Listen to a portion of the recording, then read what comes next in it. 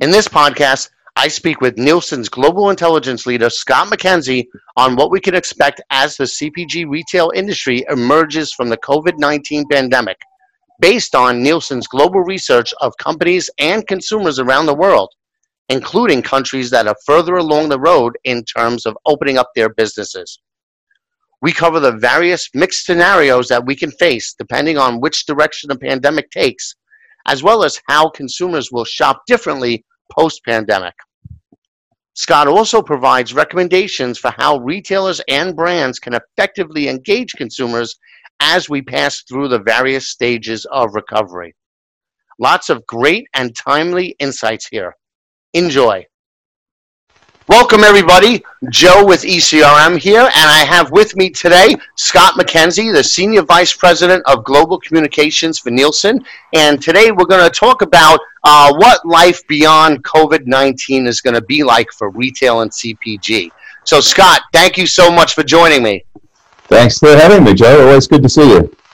So I watched your podcast, your webinar, and lots of great information in there. And what I thought was really interesting is the fact that you guys are in a unique position because of your global reach to really see what's going on in those countries that where this is kind of already passed, and and really analyze the different stages. So that really puts it in perspective because it's a moving target. So can you give a little background on that research that you've done, where you've done it, and kind of how that all has factored into your learnings? Yeah, absolutely. It's been a fascinating sort of period in time. So my team, the Global Intelligence team at Nielsen, has really been tracking this story since January. When we started to see those real escalated levels of infection coming out of China, and then that flow on that we inevitably saw in markets as varied as Iran and Italy. So what we started to do, by virtue of that footprint that you just described, was to look at what some of the leading indicators might be. So using particularly markets like China and South Korea as our sort of canaries in the coal mine to some extent, to get hints on what we might expect elsewhere in the world and how consumer behaviors changed along the way. And what was just extraordinary to me, I thought, because, and you know this well, as you try to make comparisons of consumer behaviors, particularly on a global basis, that's very rare that you see high levels of overlap or repeat. In this instance, we saw incredible levels of repeating behaviors, almost no daylight. And I think in part that was driven by consumer behavior that was responding to the news cycle. So you saw purchase patterns in supermarkets around the planet being reflected against news cycles. That could be a Trump press conference, that could be a CDC announcement, a WHO announcement, but being able to interpret what was going to happen next became almost magical, because we at first we thought it was some flukes, and then we saw that there was just true consistency, which got very powerful as we started to hit the storm of COVID-19 spreading through the world and trying to help companies understand how to navigate it, which is something everyone's hoping to do right now. Gotcha. Can you talk about some of those behaviors, those consistent behaviors? Yeah, I mean, I think there was sort of the obvious ones that we were all a part of, at first, that panic buying, the pantry stocking, which happened pretty much everywhere except China. So China really sort of jumped straight from normal life into lockdown life because the country responded at an incredible rate of speed.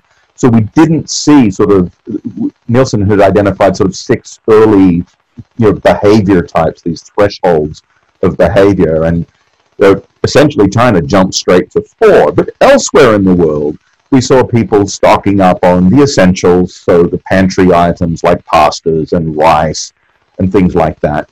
And once they'd gotten some of those basics out of the way, we then saw a very natural progression to health-minded buying, so things like thermometers, preventative things like vitamins, paracetamols, things that people were putting aside to be able to protect their family and themselves if they were struck by the virus. And then at the same time, we started to see behaviors reflecting people not being out, people being locked in their home for extended periods, for weeks and now months in some cases. We saw a shift very much to home cooking. We saw that in China particularly, where that's continued. We're seeing consumers there still displaying behaviors that they call them homebody behaviors, where they're cooking more, they're taking more at-home entertainment, and they're generally not going out as often, perhaps because they've become used to it, perhaps because there are elements of health concerns that remain, but definitely some habits are starting to stick. Those purchase habits are starting to stick in some instances. It's interesting you mention that, because one of the things that I've seen is how some of the categories of products that were deemed non-essentials in the beginning eventually started becoming essentials. Like, for example, hair coloring, right?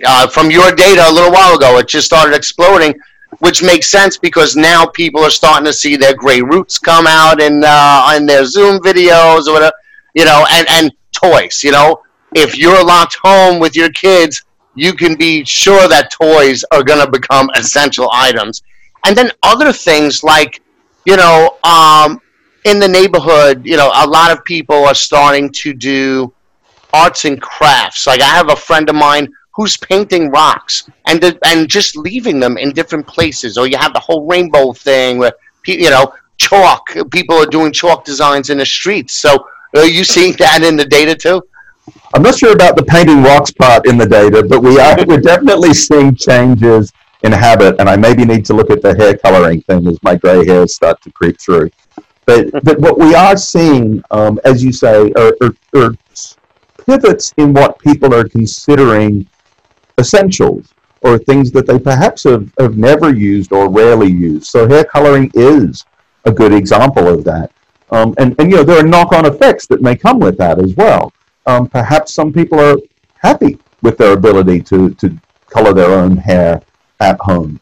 Perhaps some people have discovered they're actually not bad at cooking and understanding how to use ingredients. We're certainly seeing, sort of massive spikes in things like yeast for home baking, and lots of sort of foundational ingredients that classically folks would have avoided, or they went more for ready-to-eat options, or even ready-to-heat options, which is far less appealing in an environment right now where people are averse to going to the store in ways they never have been before. So we're seeing that reflected in basket sizes. So firstly, people are going to the store less often, but when they do go to the store, they're buying more products. So they're stocking up, and they're also buying bigger pack sizes as well. And then, of course, we've seen that pivot to online that's come along for the ride, sort of big spikes around online penetration levels. And then a gravitation, to your more community-minded thinking as well. Perhaps your friend with the rock painting is down this road, but just a gravitation to supporting local products. Mm-hmm. It has become really important. I think of even this week, I live between London and Oxford in the UK, and in my small village, yesterday alone, I had a delivery of a farm box, and I had a delivery from a tomato farm. And I was excited. I was super excited for them to arrive. Like, that was a big part of my day. That was a reward. I don't think I would have been that excited by a vegetable box arriving in the past. So you are seeing these shifts in how we think, in how we prioritize. That's certainly the case for me. I live in a New York apartment, and where we have tomatoes, not tomatoes, we could actually have that. And it's funny, I've never had that opportunity to actually have that contrast here. Go on all day. But we have, I have a small, 2-bedroom apartment, and I've never really pantry filled.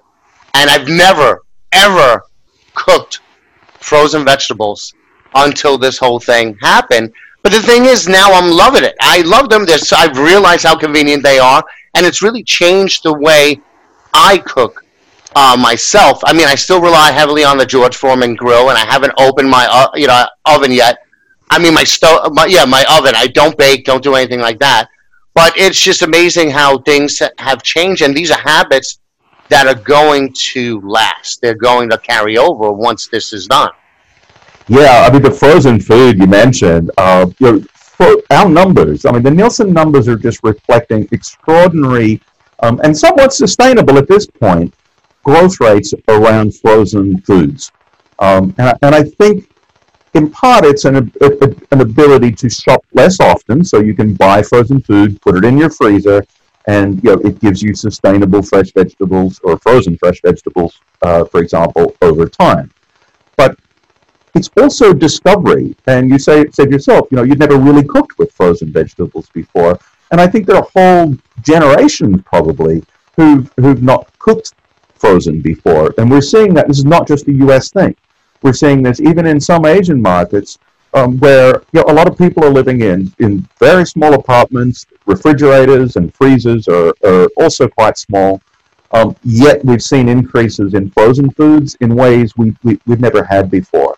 And when we've surveyed those people and talked to them about what they're doing and how they're experiencing it, they're acknowledging that I never really grew up with frozen food, particularly younger people. They tended to go out or they tended to eat for the day and buy on the go. And that's really changing. And I think about it in the context of, I say this a lot, but I think we're all fundamentally recalibrating our lives right now as a consequence of what's happening around us. And of course, the implications for that, for business are extraordinary, because if your business is not recalibrating alongside a recalibrating consumer, then you're going to have problems on your hands. You're going to have real disconnects in demand and supply. And well, speaking of discovery, I'm seeing a lot, and I wanted your take on this. I think a lot of consumers are trying new products initially because they were forced to, right? Something's out of stock, they're going to get the next whatever brand is available, but then they're actually, so it's forcing trial, and they're actually liking some of these new products. So what are you seeing in that area as far as people moving into new brands, new products, just to kind of fill the gaps? Yeah, I mean, you've gone straight to the heart of one of the really big issues confronting, sort of the CPG community broadly, and certainly the retail community within that. What we've seen. First, I'll tell you what we've seen, and then I'll tell you what I think a little bit. Well, what we've seen early on, and it's still being perpetuated across most categories, is there's two directions a consumer has primarily gone. The first is to a category leader. They've done very well in most categories. People are gravitating, in other words, brands that they trust and know, and they don't particularly care what the price is, by the way. So pricing sensitivity is not really mattering as much as they normally would. And then the other extreme, they're looking at value for money. They're looking at private label. So, what is that private label pasta, for example, that I can grab off the shelf, to your point, because it's available.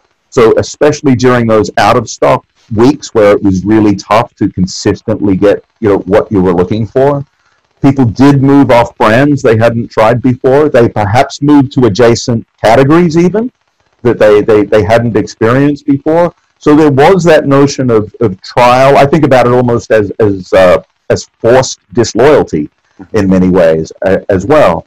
So we're certainly getting questions from many of our clients who are asking the question you are: how concerned should we be that people are trying something new and not returning to us?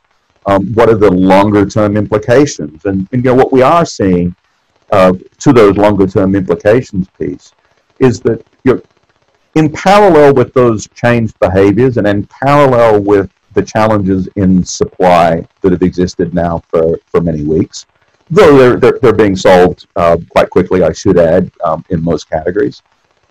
In parallel with those things, you've got retailers changing the SKUs, changing their assortment in ways they wouldn't otherwise have done.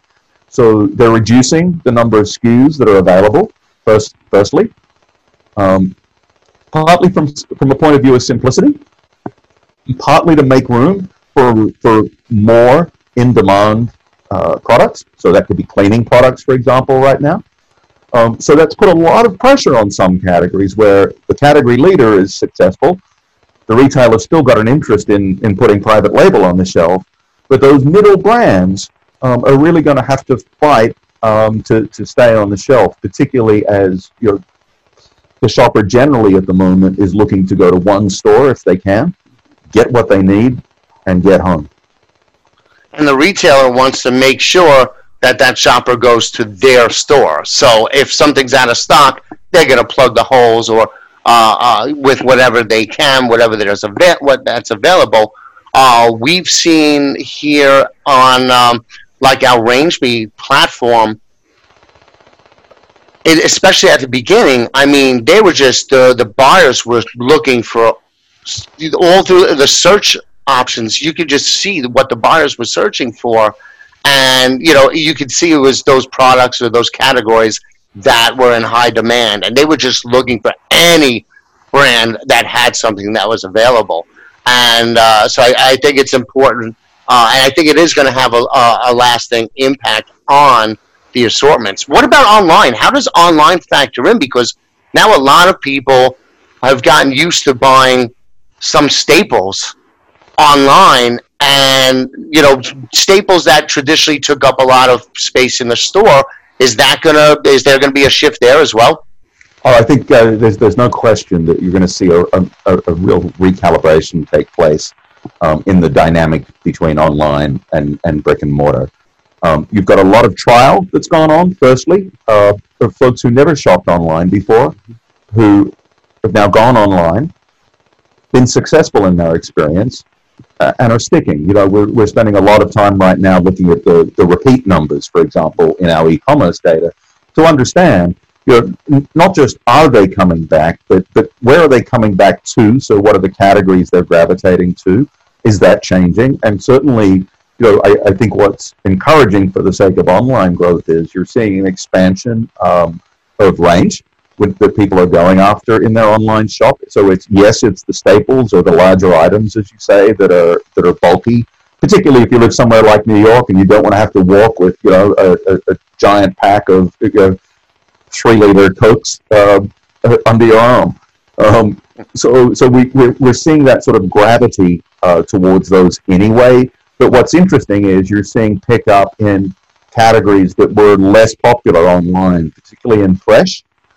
People have perhaps tried fresh online for whatever reason, thinking that it might not be as fresh as it could be because they didn't buy it that day or whatever the reason or rationale they had.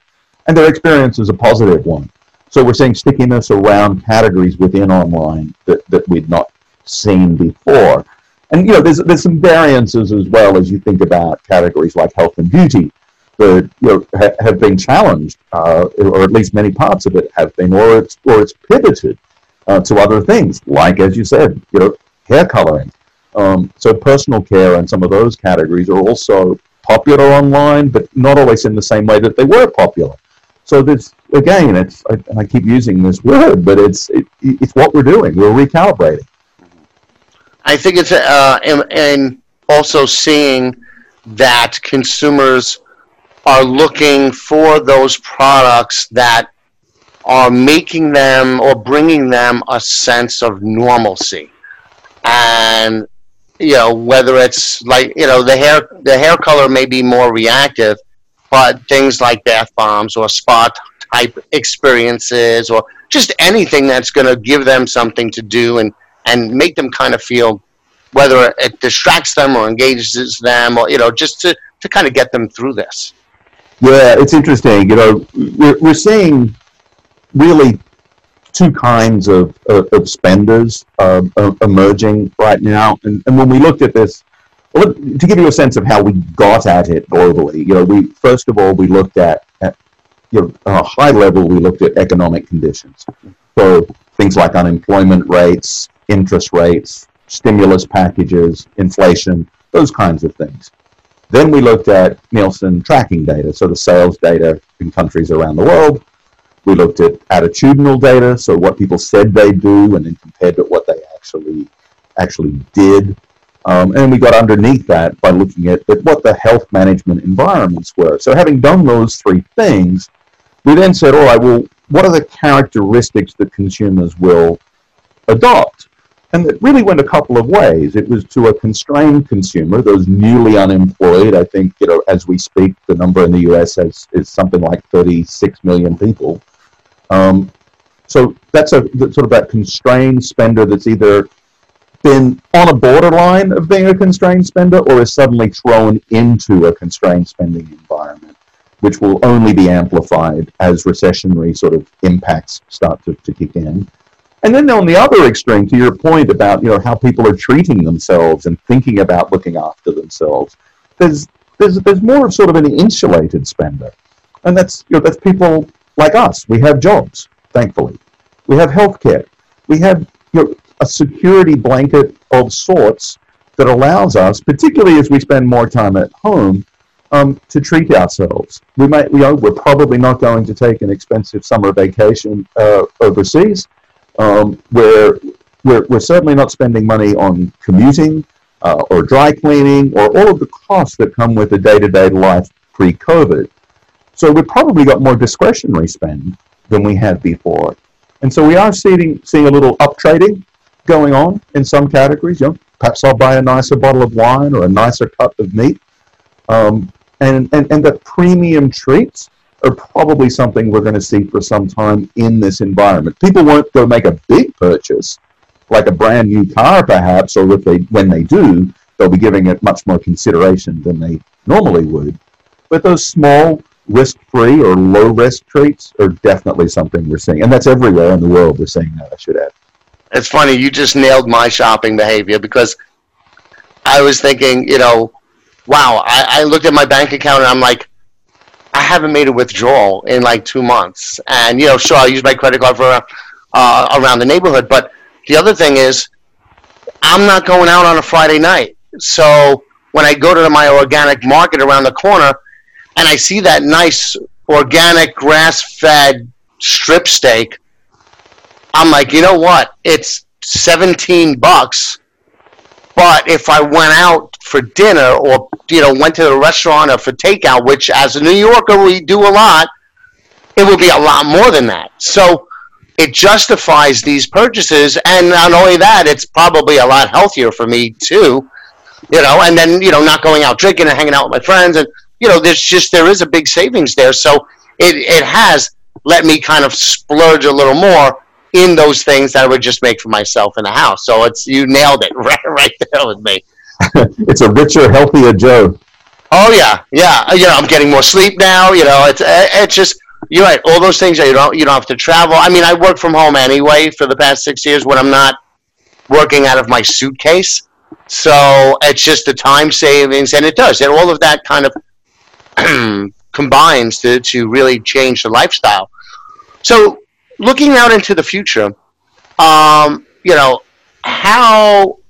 so right now you have, we're in a state where we're kind of starting to try to open up, but there's so many what ifs, and you talked about the mixed scenarios and, what if we have another wave, what if it goes away? What if there are so many things we don't know over the next few months? How do you navigate that, and what are your thoughts on what's going to happen as we're 5 months out, a year out, next year?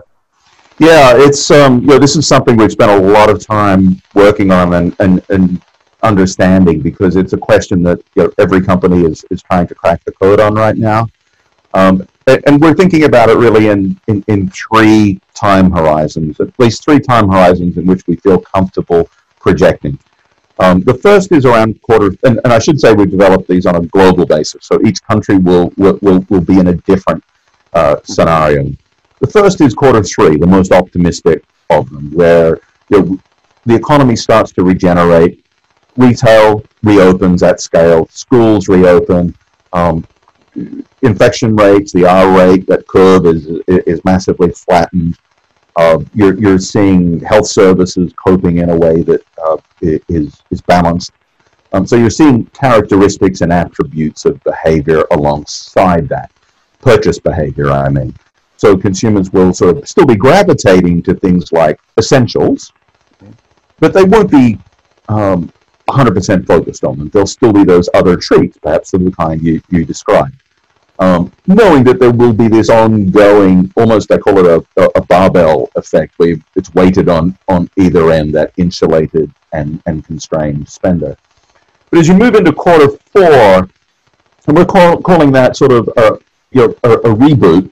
The first quarter three is more of a rebound. Quarter four is more of a reboot for sure, where characteristics start to change of consumers, and the circumstances around them start to change. So that could be, as you say, that could be a second wave. That could be an isolated second wave. Perhaps that's in a handful of states that you see that second wave break out. But there will be trigger points along the way that increases tensions, and that means increasing or decreasing, I should say, consumer confidence, which decreases, our desire to reach into our wallets and spend. And then you reach into next year, and that's the third scenario that we've built, which is fundamentally different. It's a reinvent scenario, and it takes you through really to the end of quarter two of next year, and that's a point not just of constrained spending for some. This is dire. They're incredibly dire circumstances. It's it's people on food stamps at scales that are absolutely at scales we've never seen before, and with no end in sight.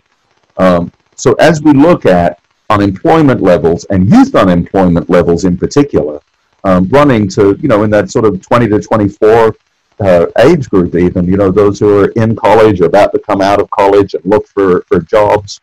I mean, those numbers even now are running at about 30%, I think, if we looked at them on the end of April. So those sorts of numbers we've never seen before, and there's this desire out there, I think, for comparisons to be made, because people are looking for comfort. Oh, so what happened in 2008, 2009 in the Great Recession? What can we learn from that? What can we take from that? And there are certainly some baseline pieces that we can learn from that. But employment alone was a very different story then. It was, I think it peaked out at about 10% unemployment, give or take, versus today we're at roughly 15% in the US already.